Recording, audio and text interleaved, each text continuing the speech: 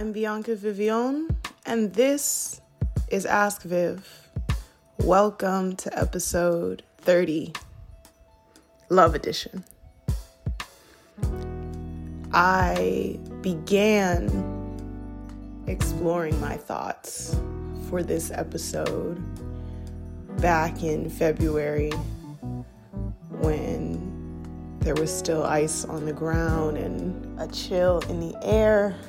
And I had a great longing to understand some things. And I think always how funny it is, these disclaimers that prompt these episodes, considering how I used to be able to shell them out every other week when I was 21 and 22. And I think that's because I was learning these lessons and I had my eyes wide open to the world in a way that I could sprint and synthesize and sprint and synthesize and build up my world and then tear it down in what seemed like a Tetris game. It was just growing pains and revelation and growing pains and revelation. And I think that since the year began, I've entered into a completely different era of my life.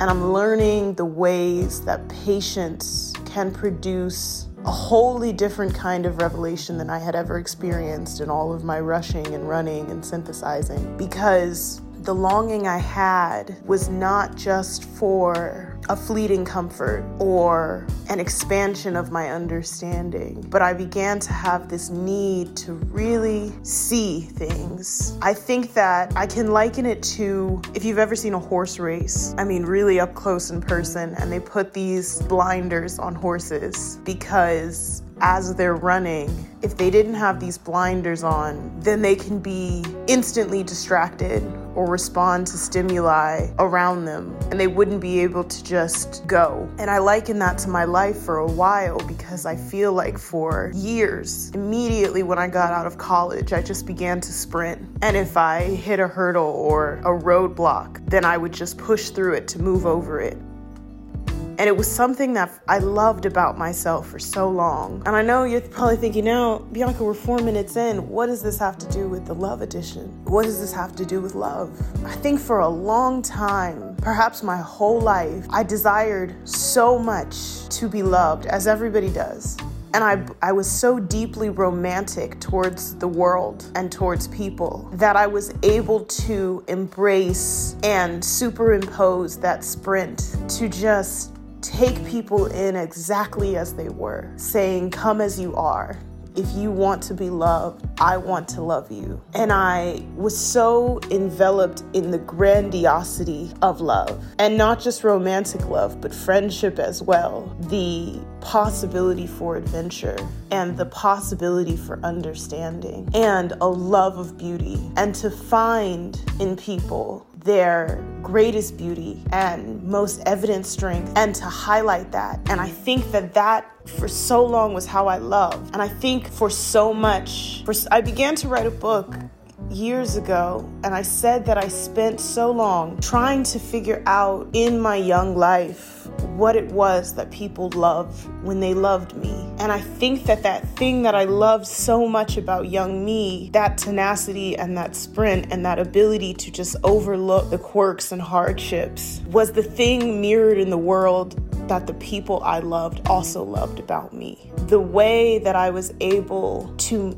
make myself feel like I could do anything. And I gave that permission to everybody around me to make them feel like they could do anything and be anybody that they wanted to be. My belief in miracles that could make somebody else, even the most faithless or cynical or frustrated of persons, believe in miracles too.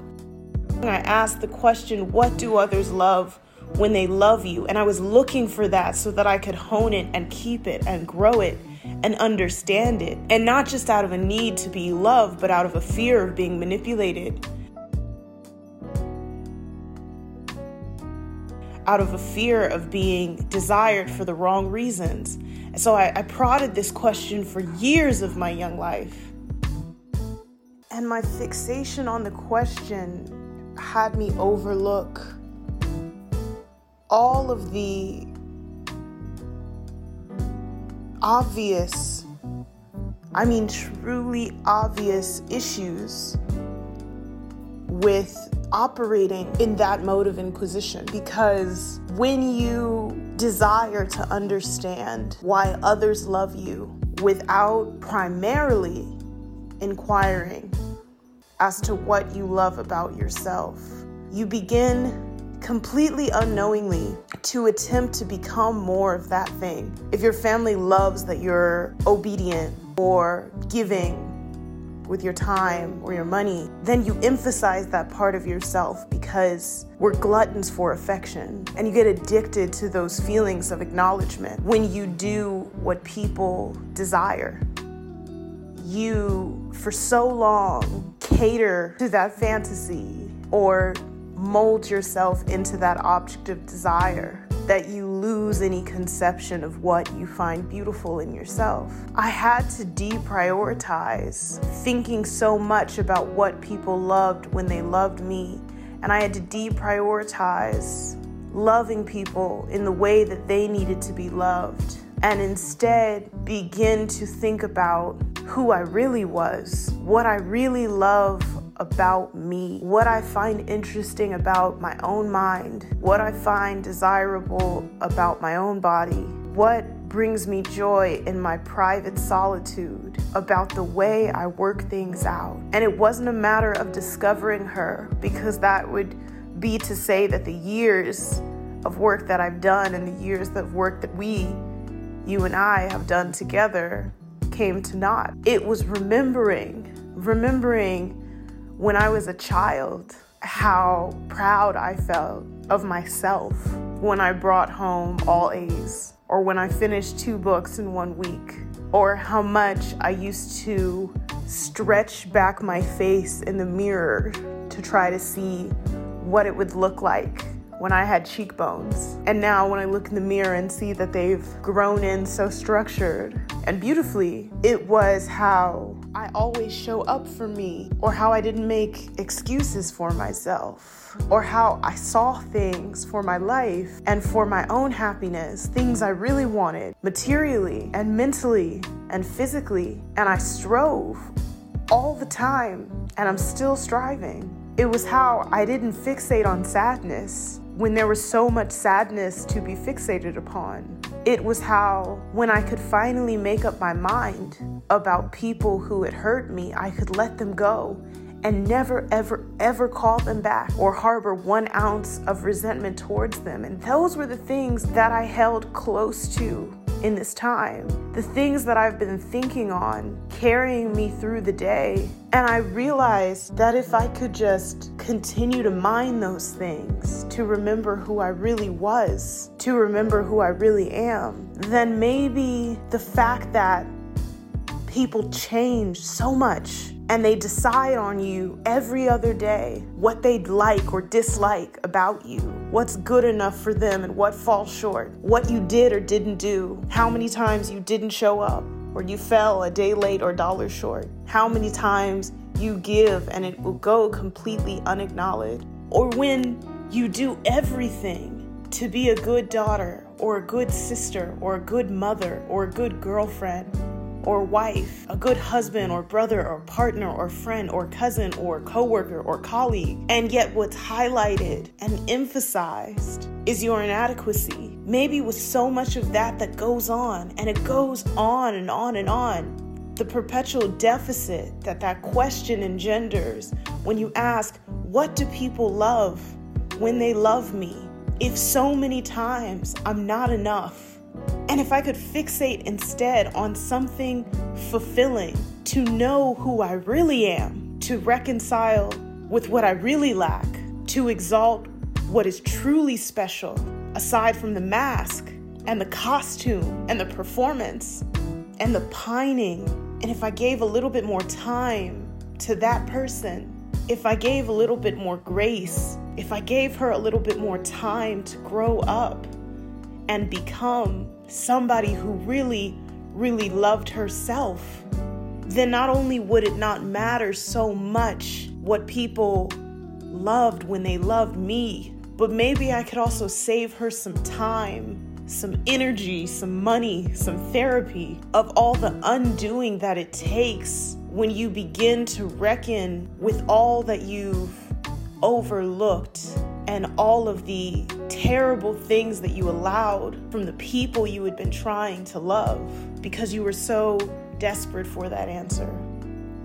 And I think that that conversation and that dialogue that I had been having with myself over this quarter of a year became especially critical because over the last few months, I had begun to feel the effects of that dance of what do I love about me and what do others love about me, and is any of it enough to make me feel okay? And that, along with the state of the world, along with responsibility, along with personal and societal expectation, along with position and relationship and work, all of it began to weigh on me so much that I had to ask myself that question, because I said, I have to put something down. If I can't be everything to everyone, then I either have to try to be more to myself or forsake myself entirely. And I think that women in particular will come to this crossroads at work, in motherhood, anywhere where expectation is going to reveal where your loyalties truly lie.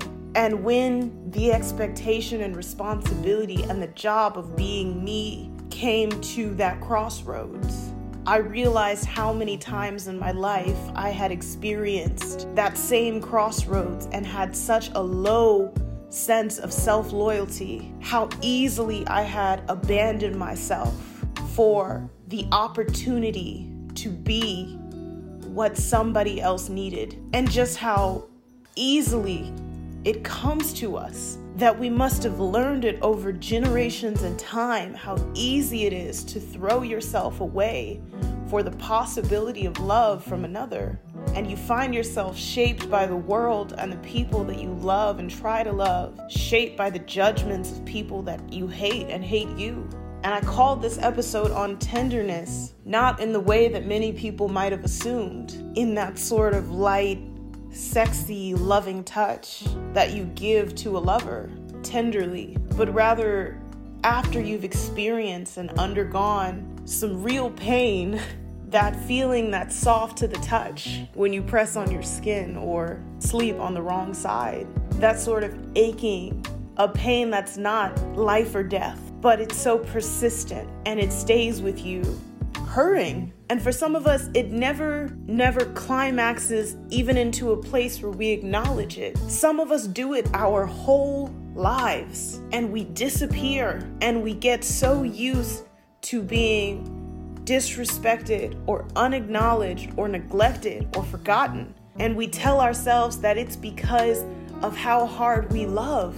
Recently, I went through an excruciating experience and I got my wisdom tooth removed. And I thought when I used to ask people why they called it a wisdom tooth, they would tell me that it's because you grow it in when you're getting wiser. Though most people get it when they're 15 to 21 years old. And I'm beginning to think that they call it a wisdom tooth because when you're getting it, it hurts and it begins to move everything around. It changes the foundation of your body. And to remove it is so painful. To heal it when it's gone requires such a painstaking care and vigilance, because once it's gone, you feel a hole in the place that it was, and until it heals, you're constantly reminded that it's there, and you have to watch over it to make sure that it's doing what it's supposed to do, and it has to be cleaned and it has to be maintained. And I think that's why they call it a wisdom tooth, because when you come into an understanding of who you really are, of what it really costs to love yourself and others, it takes such a vigilance, such a care, and it leaves you so tender, and it grows you up, and it makes you stand a little bit straighter, and it foundationally rebuilds you, because it takes so much patience and so much thought and so much time to remember who you really are, and then from that remembering to really love who you really are, to forgive others for the ways that they forsook that person and to love them anyway. And if you're right there with me, as I know you are, after this time that has taken so much of us and this era that has made us stand still and reflect on what's really what, then I'm sure it's left you tender. And that's why I've come with you today. If you need to be handled with care, if you need to be told that there's nothing wrong with you, if you get weary, as we all get weary, I've come because I thought you need a little tenderness. Now we're gonna get into these questions because I know that's your favorite part.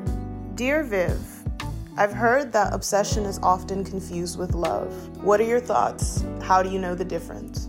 I've been in a mode of fixation, and I find that obsession and fixation are really good indicators for when our intuition knows that love is not present. You know, one thing my sister told me recently that an older man told her is that whenever somebody tells you something that is so deeply complicated, when they tell you a story that you have to piece together, it's a lie, because the truth doesn't take that much. The truth is often so straightforward, it's cutting. We know that. I think when our intuition, meaning when we see things as they truly are, but we desire a different outcome. I have my friend Gerald, he used to say, you want it to be one way, but it's the other way. That's when obsession inserts itself and we become fixated on the object of our desire because we want to believe that the way that something is not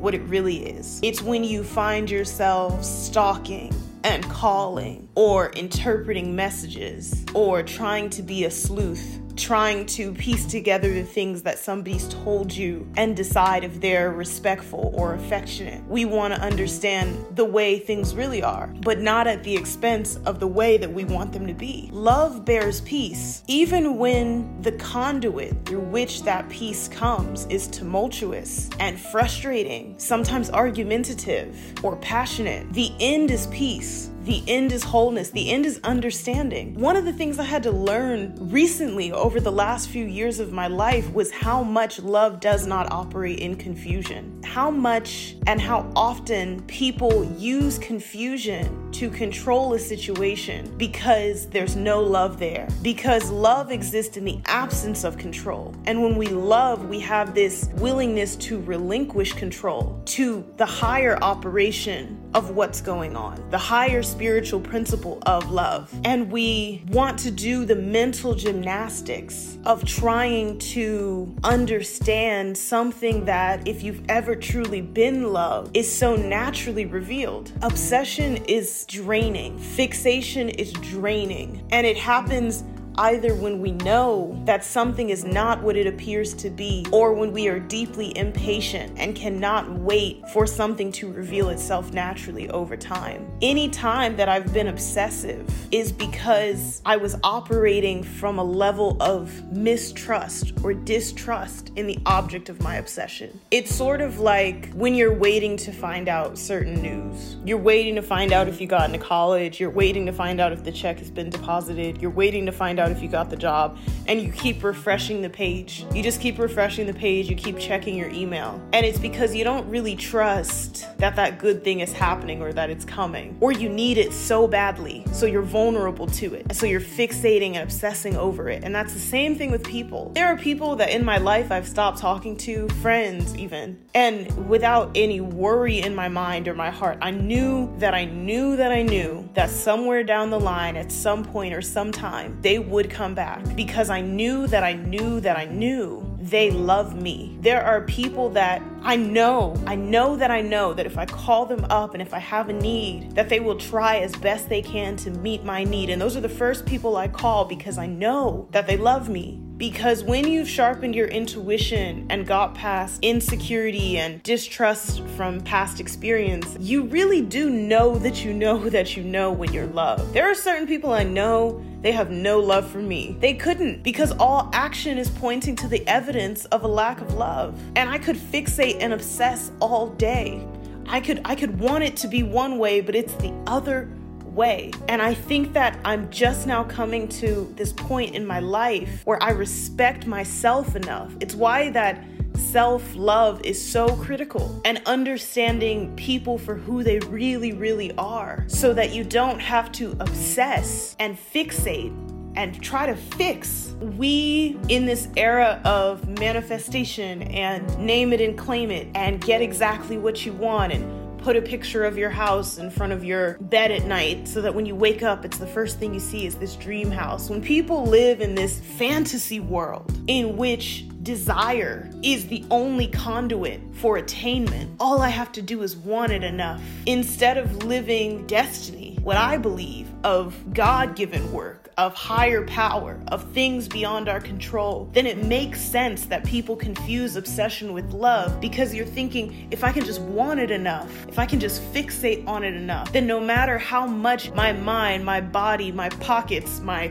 friends, my mother is telling me this is not good for you, I can still just do the hard work of wanting it so badly that I can turn it into love. And once I turn it into love in my mind, I can excuse any pain that it's causing me, and I can justify its presence in my life for as long as I want it to be here, or as long as I can stand the pain that it's causing me, until the object of my obsession either disappears into thin air, as it so often does, or hurts me so badly that even I cannot deny that this cannot be love. And now I have no one to blame. Anything, and this is a cliche, but it's also a truth. Things that are truly yours, I mean truly, truly belong to you, will not pass you by. And that doesn't mean that they exist in your life on this linear plane where you can have them for always,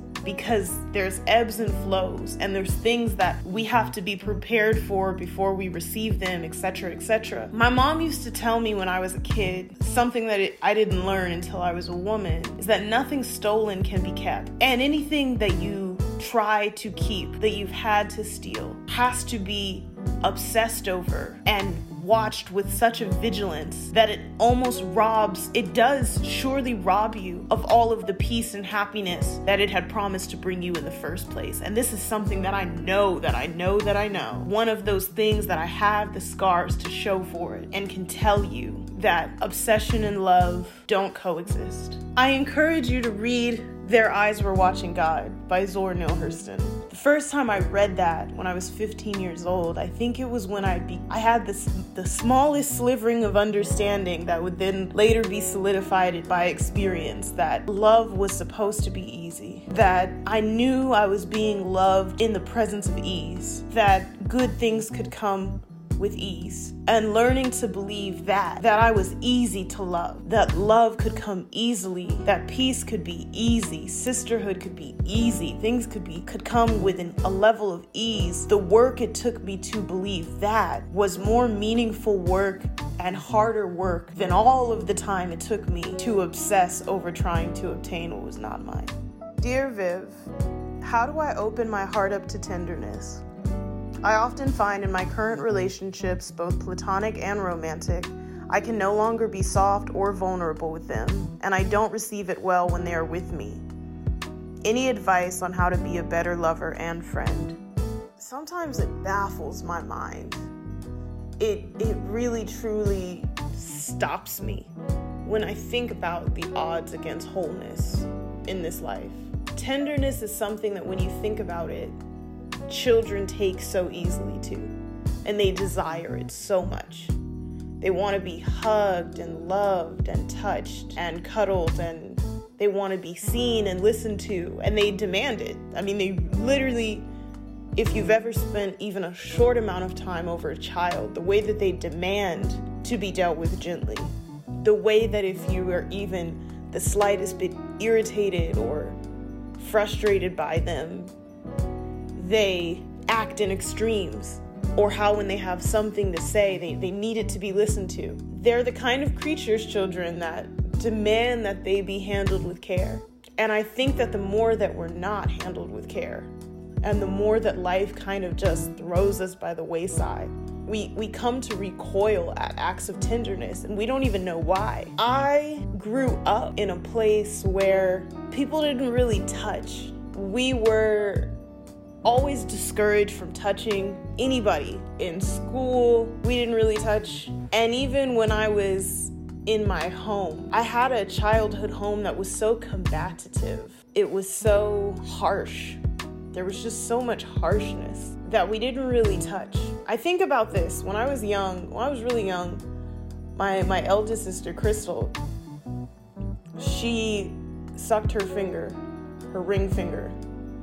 And her favorite thing to do whenever she was sucking her finger was to hold my hand with her other hand. And whenever I was angry with her, I would snatch my hand away. And she was the person that I always snuggled up to, and that I always held her hand. But I remember when we went to separate schools, and when we got into like the 7th and 8th grade, we had turned into such opposite personalities. I mean, we're literally a year and 5 days apart. She's the other half of my Libra scale. We came somehow, some way, the harshness of the world and other people judging us and us judging ourselves, we became so severed from one another when we used to be fashioned at the hip. I mean, people thought we were twins. And I think that for my whole childhood, she was my source more than my parents. She was my source of tenderness. I was never one of those kids that slept in the bed with their parents, and because there were so many of us, we didn't really get picked up a lot. She was my hand to hold against the low tide of the world, as June Jordan said. And when we became combative and just frustrated with each other's personalities and the way that we operated, and I mean, this lasted for literally a decade, this sense of harshness that the world had projected onto us that then we put on one another, and it robbed us of so much tenderness that going forward, I didn't like to be touched. She was the one person I trusted to like hold my hand, and when she stopped holding my hand, it felt like I didn't want to hold hands with the world.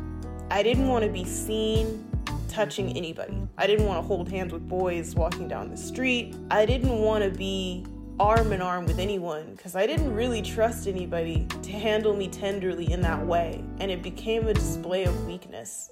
And it's only when I've looked back now, remembering that time in my life, the last time I felt truly tender with my sister. And then I thought about how in college, when I met my best friend Laura, who's Colombian, and if you know anything about most Latin people, they touch so much. Like, she's always giving kisses on the cheek and wants to hold your hand when you're walking down the street. And I used to think about how in college I was so frustrated, I would get so tense. And not at when she would hold my hand or touch my cheek or just be soft and tender towards me, but I would get so frustrated with myself. I'd get frustrated. I didn't realize that this Bible Belt upbringing and that the harshness of my household and violation for men and all of these factors had compounded themselves so deeply that when someone came with some real softness, she's so soft, she's the softest person. When someone came with some peace to bring me, that I had so many barriers to accepting it, that it broke me down because I could not understand why. And I think this is where the remembering comes in. I think first we have to remember what, as a child, really made us feel loved and free, unashamed, receptive. And I think that we have to pinpoint the times in our life that broke that eroded that violated that trust that we had with the world and those around us. And I think when we find them and when we see them clearly and when we stand in front of ourselves and acknowledge those things, acknowledge that we couldn't outsmart them and we couldn't outrun them. And I think that this is the most critical part. We have to declare that we have a desire. I remember I asked somebody recently, I said, do you want to be loving? Is it important to you to love? I didn't ask, do you know how? Or are you any good at it? Because if I'm asking that question, I can almost deduce you're lousy. It's okay that you're hard-hearted and that your fists coil up when someone touches you. I remember the first week that I was at Columbia walking down the street and a girl this white girl that I had science class with or something. She came up behind me, she ran up behind me, and she tapped me on the shoulder, and I almost turned around and swung on her. And I couldn't explain to her that where I come from, you don't run up on people behind them. I had had such a high level of vigilance. And I had to understand, even then at 18, there was nothing wrong with her wanting to greet me, and there was nothing wrong with me. I was a product of my environment. And I think that a lot of self-love comes in that phrase, there is nothing wrong with me. I think when we begin from a place of self-forgiveness, and when we allot ourselves some tenderness to say, you know what? It's a hard world. Shit gets weird.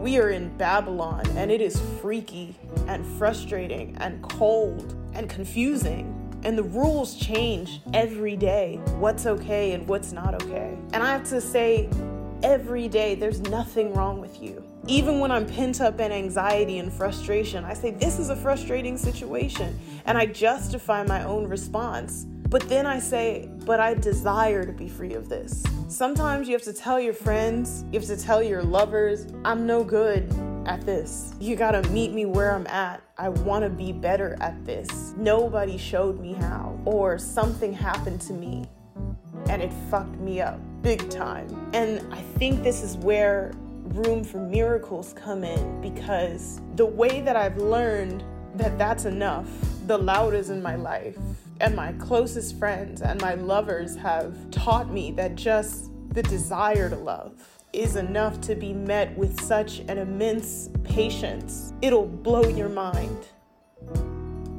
how much the small acts of trust can breed a big sense of love. I've often written that I've been hated and withstood. People have judged me and been malicious and they've hated me, and I've moved through it seamlessly and gracefully and coldly and uncaringly. But when somebody just loves you and tries for you, every time I've come undone. It undoes the worst of the worst things that have happened to us. You have enough tenderness. You have enough desire for tenderness just in asking this question that you're halfway there. You're halfway there. Dear Viv, my question is in relation to my body. After speaking with a doctor, I found out that I may have PCOS. This is a very hard process for me, as I've never really had a healthy relationship to my body. Along with the fear of infertility, I'm also afraid that this condition, along with my other flaws, make me unlovable. How do I show tenderness and love to myself and my body, despite its deficiencies and shortcomings? These words, deficiencies and shortcomings, we are who we are, I think that even under the best of circumstances, in our pursuit of health and consciousness and beauty, and to be the highest, most pristine, trim, efficient version of ourselves, we lose sight in that sprint of who we really are. And I think this is why I say that this process begins with remembering who you are. I mean, from a kid, I don't think I'll ever be an extremely fast runner. I think that I could lose 50 pounds, go on steroids, become the highest level of my athletic capability, and I don't think it would increase my speed very much. Because when I was a kid, a small kid, big head, little arms, I was not ever even close to the fastest person in my class. I was not second, I was not third. I don't have a great memory. As smart as I am, and I was a smart ass kid, I would not be best in the spelling bee. And it wasn't because I didn't know the words and what they meant. I just couldn't remember.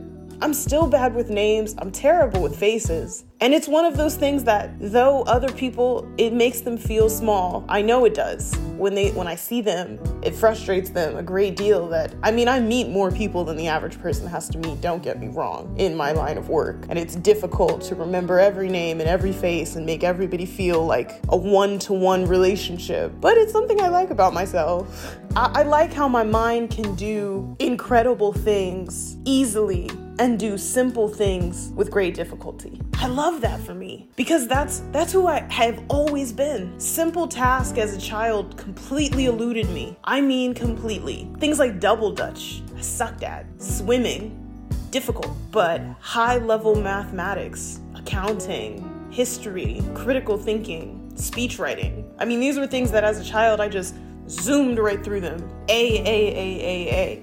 And I came to love my mind. And what people might be like, this is a deficiency, this is a shortcoming. I suppose. I think that we have to stop measuring ourselves against the ideal of ourselves. We are who we are. And I like me today. There was something that they used to say in church all the time when I was growing up. And they used to say, I'm not who I ought to be, but I'm not who I used to be. And they repeated that so much in church. And it was supposed to be this thing that was like, I'm on this redemptive arc that God came and got me from where I was, but I'm not quite who I should be. And I think that I loved Islam because of its emphasis on death. I think that it's one of my deepest loves for Islam is the way that they emphasize the fleetingness of this present life and the way that at any time it could be completely over. And so you have to learn to prioritize the daily prayer and daily righteousness and daily charity. And you have to meet yourself where you are, sinner and all, to exalt God and minimize your personal capability. Because if you don't, there will be no way to find joy.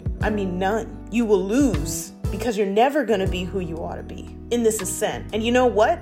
The older you get, the worse it becomes. All of a sudden you wake up and you got some condition that's 4 generations deep in your family. You have high blood pressure, you have high cholesterol, and your joints hurt. My sister's 25 years old and she's always telling me about how much her knees hurt. I was like, I got bad knees. She's 25, hasn't even begun to live. And there's already this thing she's gonna have to be vigilant over forever. You are who you are, who you are. That's number one. And as for the second part of your question about being unlovable, let me tell you a story about me in high school.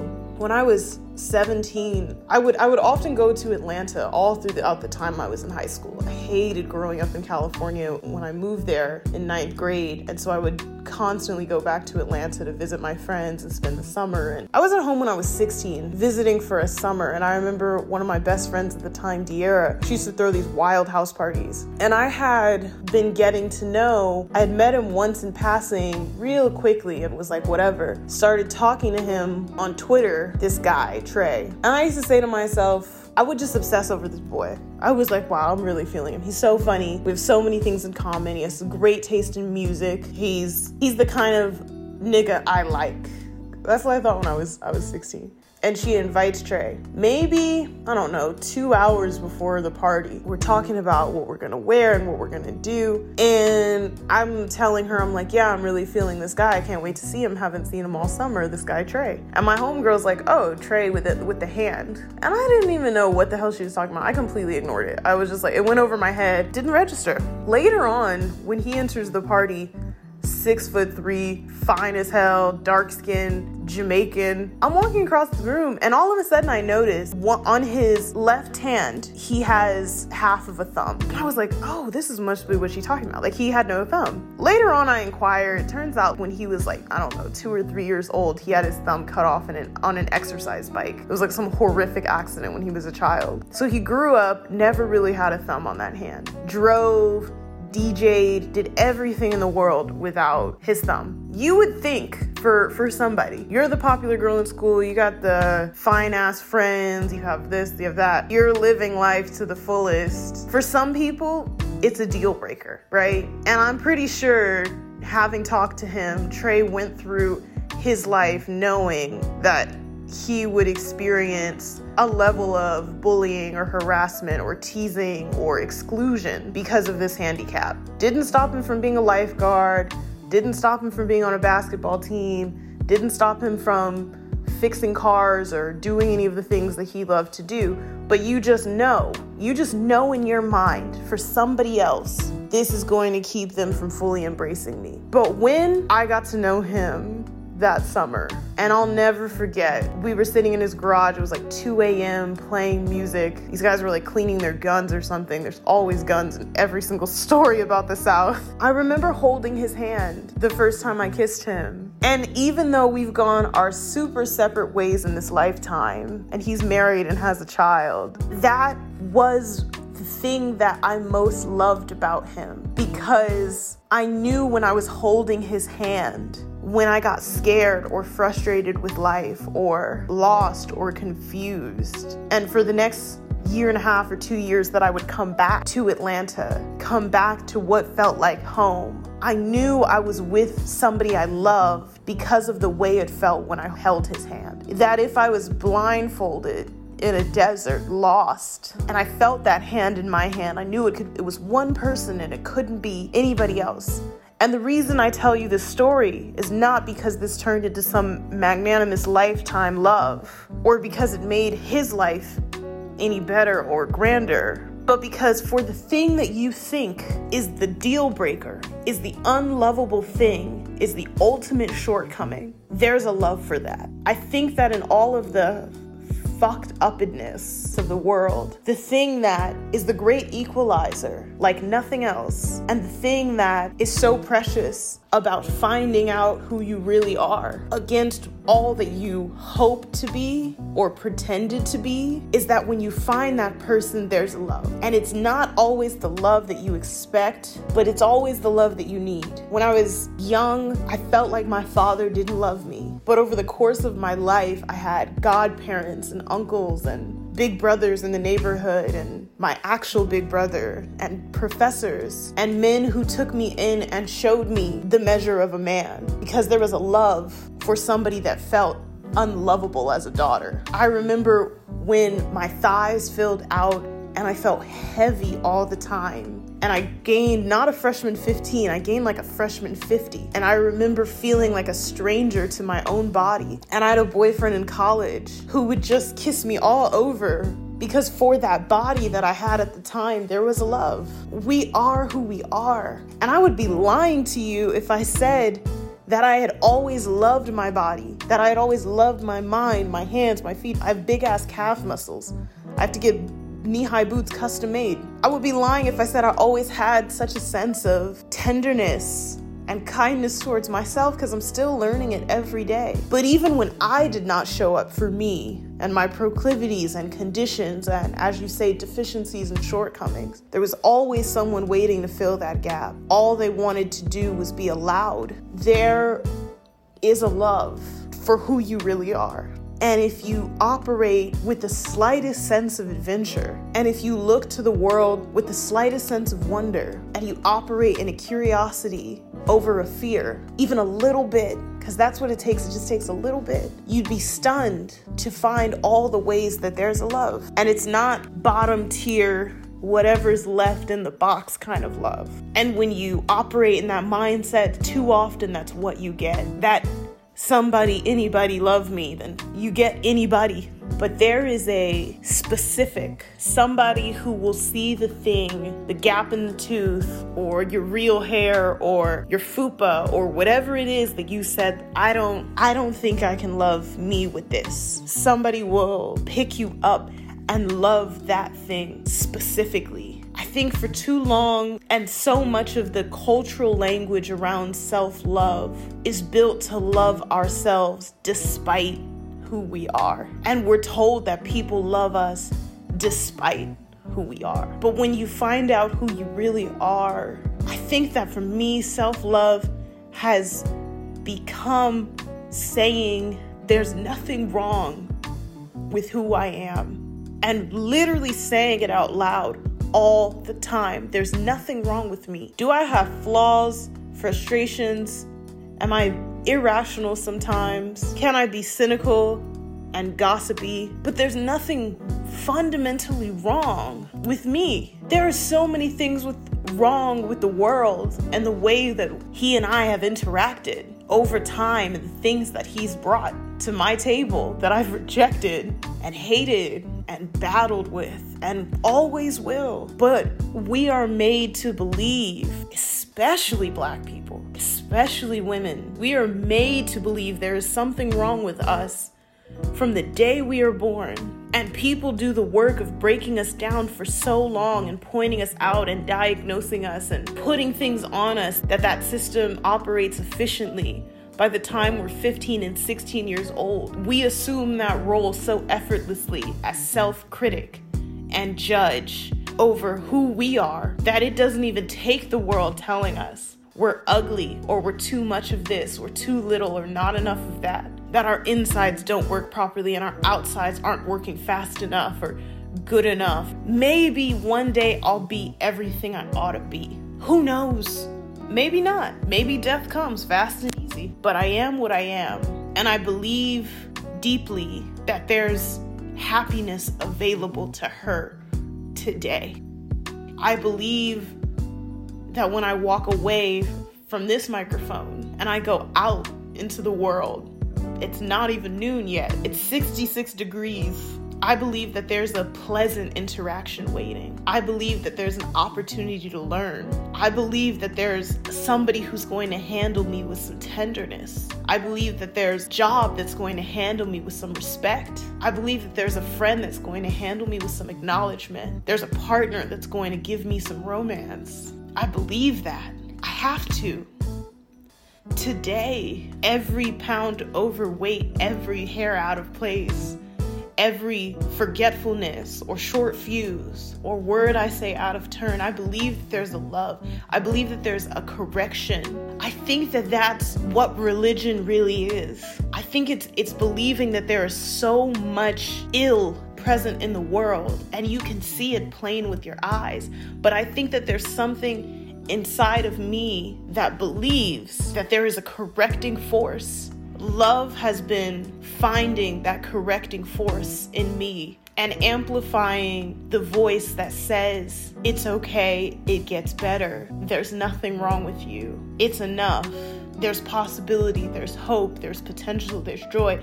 And maximizing it until it can shut out the voice that's ever present and all around, both within myself and others, that says there's no love for somebody like you.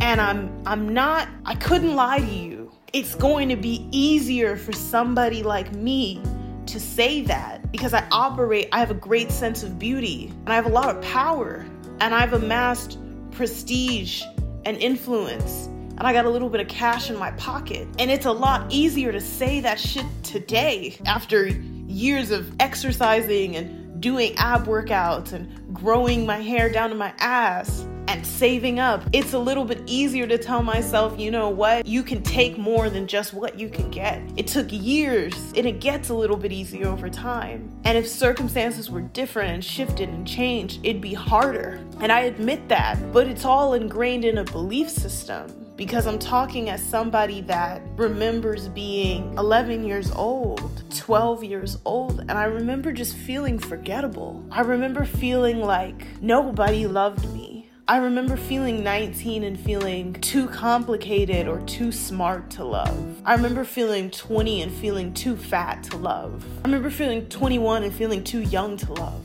And I remember being a child around my father and just wholesale wishing I was somebody else.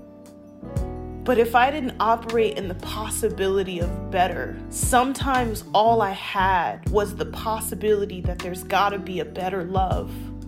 There's gotta be somebody or something that'll meet me just with who I am right now. Not confident and insecure. Somebody who won't make it feel like it's a crime that I don't know what I'm doing. Somebody that'll make it okay that I don't know how to be sexy or I don't know how to be graceful. Somebody that'll like that I talk too much and often at the wrong time. And I was met with such a grace and I've discovered abundance in finding how often there's a love for who I really am.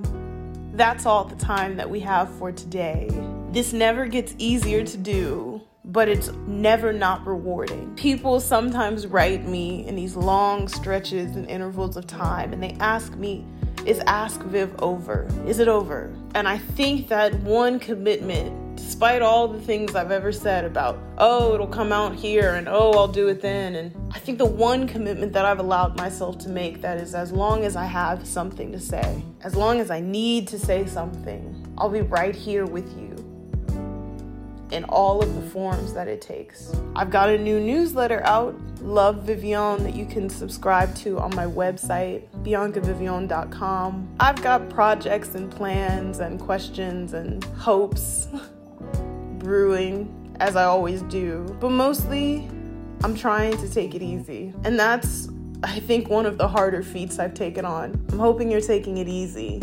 And if not, take it as easy as you can. I wish you more life and more love. I'm Bianca Vivione, and if you ever need anything at all, you can always ask Viv.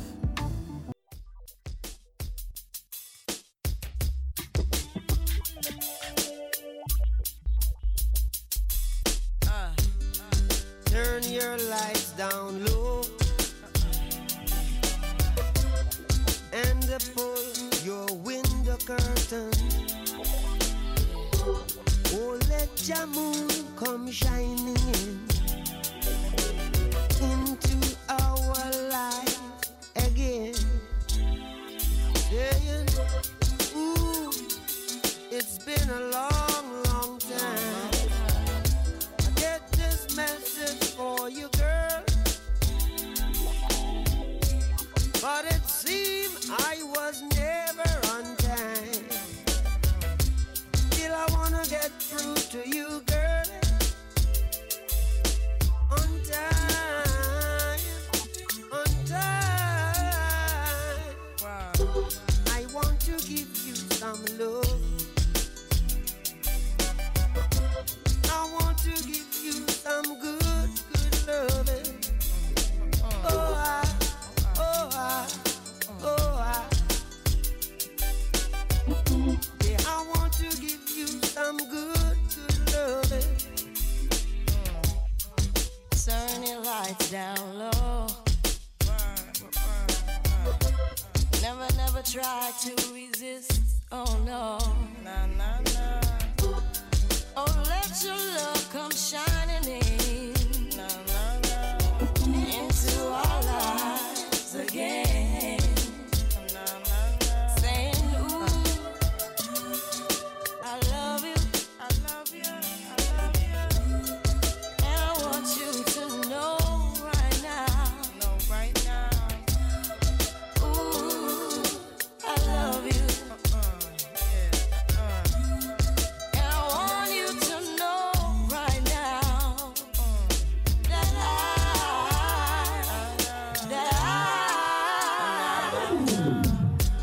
I wanna give you some love. I wanna give you some good, good loving.